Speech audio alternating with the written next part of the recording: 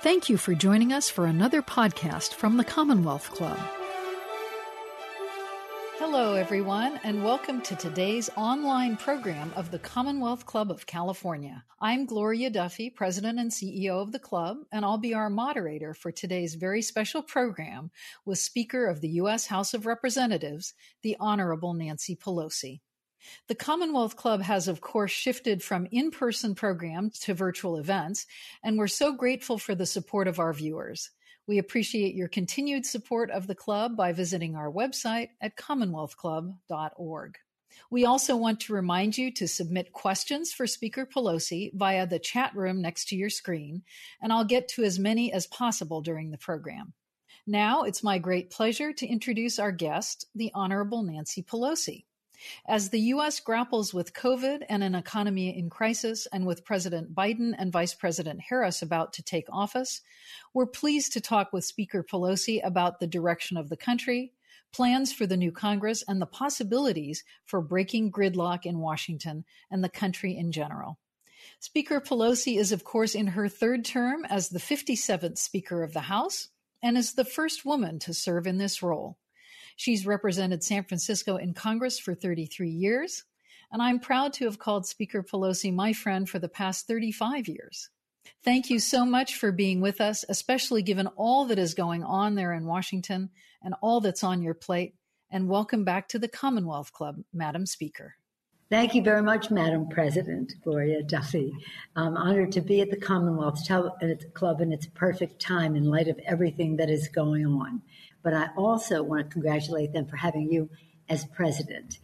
You mentioned that we've been friends for over 35 years. I want everyone to know that we became friends on a trip to Central America that was sponsored by the Columbia Foundation. Madeline Haas-Russell, some of you may have known her, sponsored a California trip to Central America during the Central American Wars, which I completely opposed.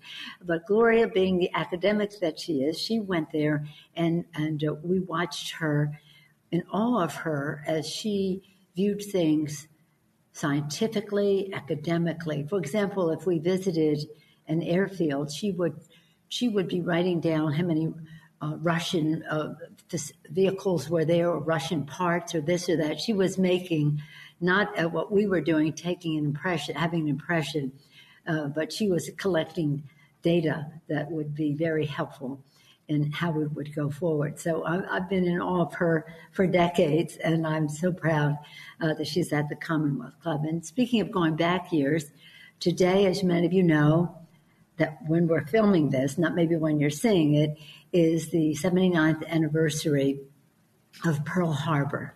79th anniversary of Pearl Harbor, a day that would live in infamy, as President Roosevelt said. Following that, why it's important to mention now is a country came together and united to fight our foe and to win. In doing so, we lost about 291, that's the number of record, Americans in World War II. 291. Right now, we're over 280 people who have died of the coronavirus. Millions infected, but over 280. Well on our way to surpass the number of Americans who died in World War II. It is absolutely essential that we come together in a united way to fight this virus, which has made such an assault on the lives and the livelihood of the American people. And we must do it in the most science-based way. Science-based, not defining it as a hoax or delay, denial, distortion, or anything, but based on science. So right now in Congress, we're working on legislation to take us into the next administration, which will be soon. And the whole dynamic of our debate has changed because we have a new president who was interested in science, scientific decisions and recommendations. Wear your mask, socially distancing, testing, tracing, treatment, and the rest that have been ignored. And also, we have a vaccine. It's pretty exciting. In a few days, the committee will approve or question or whatever, but move forward the vaccine, the Pfizer vaccine, another week, the Moderna vaccine. And before you know it, The governor has a plan on how we would receive what comes to California. But the vaccine is not an answer for everyone right now. We have to take science's view on how we go forward. So I thank you, Gloria Duffy, for your leadership, for the invitation to be here. And I know we're going to have a conversation. I'll look forward to further talking about anything that you wish to talk about as we go forward. I'm so excited about the fact that whatever the party of a person, it's about science. It's about the future. I just want to make one other historic reference, and that is my husband and I are dear friends and admirers of George Shultz. I totally disagree with him politically. I mean, totally. But I love him dearly personally. And he sent us, Charlotte sent us what would be his 100th birthday coming up, I think the 12th of December. But of course, we can't have that party every year. We celebrate. And I think I still have in my freezer the cake from his 95th birthday. But in any event, he sent us the book that he just put forth, which is very exciting. And he also sent us a coin. And on the coin it says trust. And he says, trust is the currency of the realm. Isn't that beautiful? He also has a pamphlet in there that says what you should know after 100 years. But let's go back to trust being the currency of the realm. As always, whether you agree with them or not politically or wars in Central America wise, we do agree that trust is the currency of the realm, and we have to trust each other across party lines, across different views, so that we can defeat this foe to our lives and livelihood, and to do so, again, based on science and trust.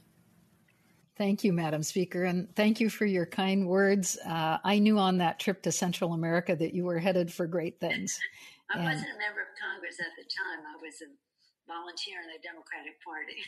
And I could see the dedication, the grit, the intensity that you've brought to your job. So thank you for your service.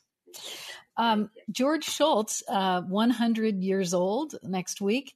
He and I were just on a program at the Commonwealth Club about the new book. And my goodness, I have no thought that I'm going to be that lucid at the age of 100 if I even live that long. But just about that book, it's a very interesting book in which he and a demographer and some other scholars look at the trends in the U.S., and they project that the U.S. is the only country that has the economic, technological, demographic trends to lead in solving global problems, whether it's climate change, global health problems, nuclear proliferation. So it's a very optimistic book that we are the only country who can lead, looking comparatively at Russia, China, et cetera. So what do you think about American leadership? We're a bit beaten down at the moment by this virus and our political troubles and so on. What do you envision for American leadership, and especially on the global scene? Well, American leadership is absolutely essential in the world because of who we are, this great country, an economic giant of security, leader, and the democracy, which is the strength of our country, the freedom of expression of ideas. And George Shultz would even say that in countries where you can have freedom of expression, you have a better product than in where it is suppressed. The multilateralism has been central to our leadership in the world. Respect for NATO, respect for all of the institutions that came forth at the end of World War II, but needing to be refreshed and reviewed to see how they meet the needs. The issue of climate change is an issue that affects everything. It's about our national security. Our national security experts tell us you must address this issue if you're going to be safe. And security-wise, health people, you must address this issue. You're going to be safe, clean air, clean water, protecting the planet physically. You must be, if it's about jobs, it's about green new technology. We must be preeminent in the world. So it's clear in that issue where America has been so much in the lead in protecting the environment and now protecting the planet. But it goes beyond that as well into national security and the multilateralism being very important, and that economically and national security. So when we as Congress people visit a country, we have a purpose. Our purpose is about our national security. It's about our economic security. And it's about governance. It's about being a good example to the world of governance, ending corruption, honoring democracy and the voice of all people. So the values that we have in that respect are not by dictating to others how we think they should, but by the power of our example. Mm-hmm. So the country we've been told over and over again. And the last year I've been to Normandy for the anniversary in 75 years. I've been to the Battle of the Bulge, 75 years. Been to Auschwitz, 75 years of the freeing of Auschwitz. To Israel to celebrate that. To Munich for the Munich Security Conference. In all of those places, America's saying those countries are saying America is essential to global security, to global peace in the world. It's nice to have positive thoughts like that as we come out of this pandemic and this crisis. I wanted to ask you, we're in an interim period right now between, with the election of President Biden and Vice President Harris, but with President Trump still in office. How do you feel about the state of the country right now in this interregnum that we're in? Well, I'm counting the days until we have a new president. I'm disappointed that my colleagues in Congress have not had the patriotism to say the election is over. I think 27 of a couple hundred members have said the election is over. But anyway, putting that aside, one of the things we're trying to do now is to keep government open. We're in negotiation on a bill, an omnibus bill, to do just that, as well as a COVID package to include in that to take us into the future. This COVID package is, again, different, as I mentioned earlier, because we have a new president who does care about science, and we have a vaccine, which gives us hope. But in the meantime, we still have to take precautions. And again, part of what we want to do that is different from now is to return to a place of cleaner government, better health care, lowering the cost of health care by lowering the cost of prescription drugs, honoring pre-existing condition benefit, etc. Bigger paychecks by building infrastructure of America in a green way, take us into the future, and cleaner government to have the public have confidence that their voice is as important as anyone else's by reducing the role of big, dark money in politics. So that's the path that we are on going into the next election. I'd really rather not spend too much time on the current soon-to-be ex-president of the United States. Upward and onward, let's go into the future. But right now, one of the fights that we have that is relevant, very important and relevant to this discussion is in our appropriation bill, we're trying to stop the president for ending the civil service and firing the people who are not political appointees, just people who are at these agencies that he just doesn't want to have there. Replace them so that Biden's opportunities are tied down. And as I say, these are not political appointments. These are civil servants who are public servants who dedicated their lives to civic responsibility. But he wants to end that. Just another example of the disrespect. So what are the remedies to protect the civil service? Well, we have to protect the civil service. I mean, in other words, there are a certain number of employees that a new president hires, but the scientists, for example, at the FDA, they're not making political decisions. They're not hastening a process because the president wants a vaccine sooner than it has gone through the clinical trials and passes all the tests so that it's safe and that people have confidence in it and they will take it. So just to use that as an example, and that's one of the places that he wants to do this. And so the morale in the government of people who are there, one administration to the next, again, scientists and the rest, know that their jobs are protected if they are doing, as they are doing the right thing and not catering to one party or the other. And so we are trying to put in the bill a prohibition on the president doing just those firings. Say you worked at one of these places and you've been a scientist there a long time, or an economist at the Office of Management and Budget, or just name any place, and you're being told you're going to be fired because we don't like the decision of your department. Well, you can lose your benefits, you can lose everything, and yet you don't want to quit your job, but you have a family to provide for. So this is a very undermining of our democracy and of our civil service, which no president should go to that place. But we're trying to stop it in our appropriations bill. We'll see. Terrific.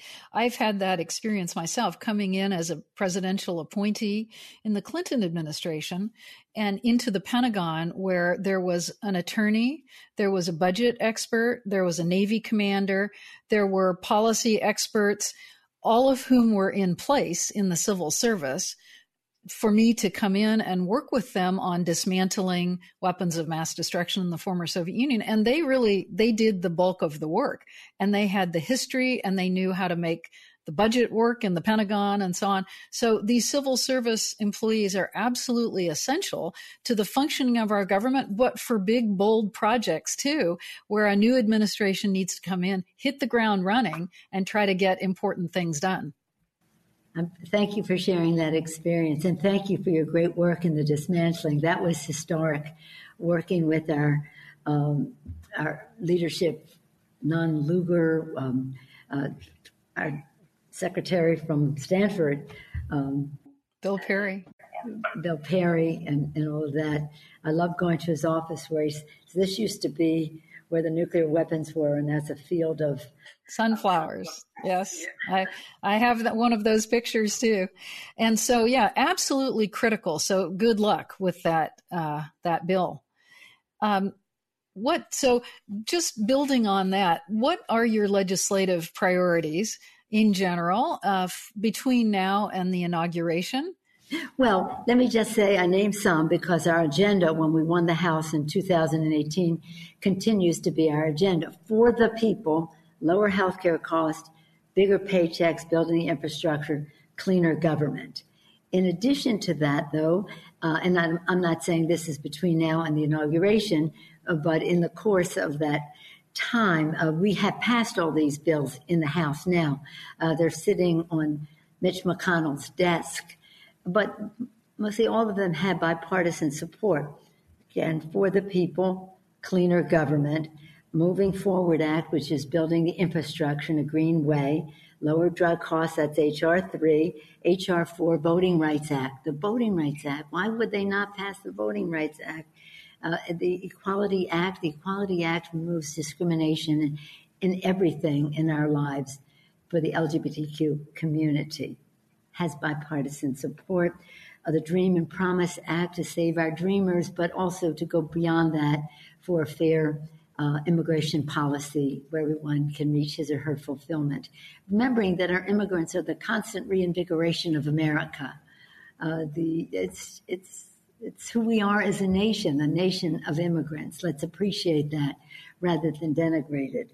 Then the Paycheck Fairness Act, women in the workplace, all those things, paycheck fairness, the Violence Against Women Act, and then very important to us, H.R. 8, which is the background check legislation, so named 8 because we introduced it on the 8-year anniversary of Gabby Giffords being shot in her district and people dying from that. And so we want that 80-some% of the American people support background checks, common sense background checks, including hunters and NRA members and the rest. It's just some people in D.C. who are at the handmaidens of the gun lobby that won't let that go forward. And then Climate Action Now. The Climate Action Now, that legislation we passed, and we have proposals to implement that. So that was sort of an array. But it really, all of it is about jobs. It's about ending inequality in our country. It's about good paying jobs, access to health care, ending disparities.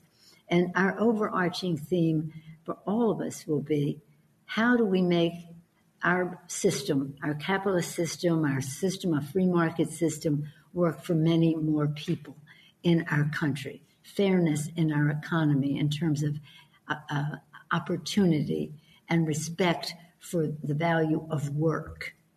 So in the shorter term, as you know now, with everything closing down again, at least out here in California, there's a lot of suffering going on, small businesses, employees, people laid off, et cetera. How are things looking for a package of assistance? How is it likely? If so, when? Well, we have to have something. As I said, we're viewing this in a different light now that we have we know that we'll have to have a bigger bill in a matter of a month. So right now we can settle for a smaller package as we go forward that has the recognition that on December 26th, unemployment benefits will stop. That can't happen. We must protect the American people from that.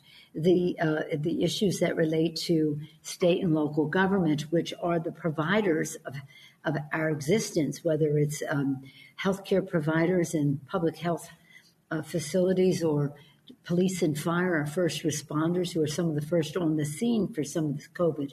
Teachers, transportation, sanitation, health, again, I said health, food workers who make our existence possible. We have to have those resources in the bill. So it's honor our heroes, they're our heroes, address the virus, and put money in the pockets of the American people. A smaller package in light of the bigger one that we will do soon. And we still have some opposition because there are at least 25 senators of the 50-some of Republicans who do not want to spend one more penny on the COVID virus. So that's a problem. But we're trying to work it through and to do so in a way, again, that recognizes more help is on the way. We need to have the money there to purchase the vaccine and to take it from the lab to your arm, from vaccine to vaccination, and the states getting what they need to facilitate that. And I think, I just got off before I spoke to you with Senator Shelby, who's the chair of the Republican chair of the Appropriations Committee in the Senate, and Nita Lowey is the chair of she's the Democrat chair in the House. And basically, we just said, let's move faster to get this done and put some of our differences aside for another day. That sounds wonderful. What about gridlock in general, though? As we move forward, do you think we'll continue in this situation of gridlock? Do you think that there are realistic ways to break it and nurture this idea? Let's work together for the common good. Well, let me just say, this will sound the way it will sound. It isn't about gridlock. It's about obstruction. There's been about obstruction of whatever.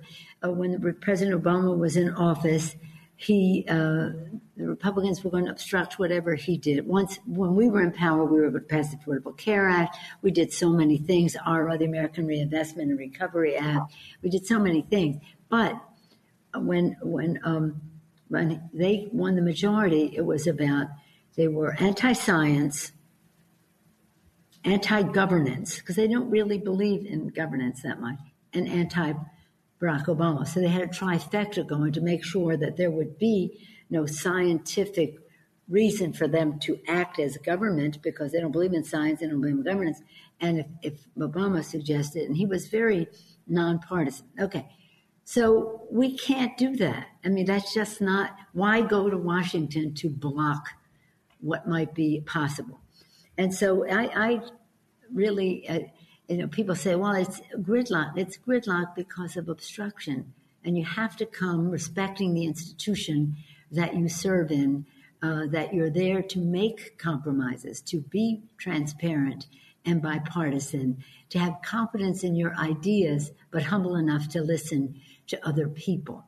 I think Joe Biden is the perfect messenger for all of this. He believes in by reaching across the aisle. He knows that if you're going to have a long-term sustainable solution, you should try to have as much support for it as possible. So he is our messenger of hope, of trust, the currency of the realm. And his authenticity, his connection to the American people, especially America's working families, is such that I think that the antidote to gridlock is public involvement. This president, he said, public sentiment is everything. Abraham Lincoln. Public sentiment is everything. With it, you can accomplish almost anything. Without it, practically nothing. I keep saying this over and over. In order for public sentiment to weigh in, people have to know. And I hope that President Biden and are we excited about Kamala Harris? I certainly will have the opportunity to share with the American people in a respectful way how we all need to work together for the people. I so appreciate that you're speaking to us in front of the portrait of President Lincoln. That's such a powerful symbol. He served in the House. That's his picture in the House of Representatives. The young Abraham Lincoln. Let's turn for a moment to racial justice. You talked about public support and so on. There's a lot of pain and a lot of anger in the country about racial injustice. What is on your agenda and the agenda of the Democratic Party to ameliorate racial injustice? In our For the People agenda and cleaner government, that H.R. 1, part of that agenda is our George Floyd Justice in Policing Act, which captures some of what needs to be done. We believe that we have witnessed a lynching right before our very eyes in our country. We respect our men and women in blue who risk their lives to protect us, whether it's police and fire, whatever. But we do know that there are some improvements that need to be made, and this legislation goes to that place. Karen Bass, the chair of the Congressional Black Caucus, honchoed this. We thought it was reasonable and would be accepted by the Senate, but the Republicans there just said, we like the language, but we don't like the execution, so we couldn't come to terms. But hopefully we'll be able to do that now with the idea that we would have a presidential signature, because the issue of racial and criminal justice permeates our society. We have to address it. I'm just using one example that addresses the Justice in Policing Act. But this is an issue of the highest priority in our caucus. And let me just say about our caucus is over 60% women, people of color, LGBTQ. So when you look at our Congress and you look on one side, you see the beautiful diversity of America, and on the other side, not quite so. But on our side, you have the intellectual resources of people who have worked these issues over the years, and again, issues of racial and criminal justice very much on the forefront of their knowledge, their experience, and their suggestions on how to get the job done. Thank you. So President Biden has made his bywords, Build Back Better. And what do you think that means? And what will America look like a year from now once the vaccine is widely distributed? How different will it be? And how can we build back better? Well, I love the Build Back Better. Our name for our bill, which is similar to his initiative, was called Moving America Forward. But in order to move America forward, you do have to build back better. And the essence of that is that as we build, we're not replacing what was there. We're taking it further down the road. It's, I think, a perfect slogan. The issue of rebuilding America in terms of our infrastructure has not been partisan. That's why when we did our 3 initiatives, lower healthcare costs, bigger paychecks, we thought we were going into nonpartisan issues, except because we it didn't work then, but now it should, because the American people all over the country, they know that we need to build back better. They need to know that we need not only roads and bridges, which have been the traditional infrastructure. We need mass transit. We need high-speed rail. We need infrastructure for communication. We need the water systems to be replaced. Some of them are 100 years old, made of brick and wood. Would you like to have a drink of water from that?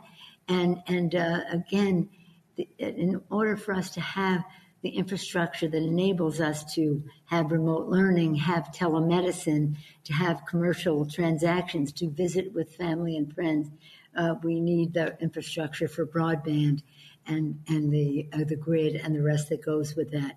So this is to take us into the future and to be, shall we say, benefiting from all that we have learned in technology and the rest on how to go forward. And it's a pretty exciting prospect. It shouldn't be in any way partisan. They may not like the green aspect of it, but there's certainly plenty other aspects of it that they know. In other words, we're talking about driverless cars, things like that. We have to engineer the roads in that way. And I want to just make this point about that. When we do this, it is essential that we invest in our people to have the workforce development necessary. And that has to be women, people of color, Native American, veterans, rural Americans, everybody pitching in so that they not only have better paying jobs, that they have equity, that they can have companies as they learn all of this that can benefit from it. So it's a private sector initiative and a public-private cooperation as we go forward. It's pretty exciting. It's long overdue. We tried to do it under President Obama, but we were restricted by certain whatever on the other side. Now, hopefully, the American people, when they know how they can be benefited, will support that. And again, it has to be paid for. We're fiscally sound. How do we go forward in a way that does not further indebt our children? But recognizing the most important investment we can make is education, early childhood, K through 12, higher ed, post-grad, lifetime learning for our workers. Nothing brings more to the Treasury than education. Nothing brings more to our economy than the fullest participation of everyone to his and her best advantage. Thank you. So you started out talking about how our democratic system has been such an important strength in our role in the world, and we've have a special knowledge to bring to governance and so on. How do you feel after this episode with the election? How do you feel about our system? Do we need to do some systematic reform, strengthen our electoral system, our democratic system in any way? What kind of work do we need to do to better position ourselves for democracy in the future? Well, I think we are in a very strong situation.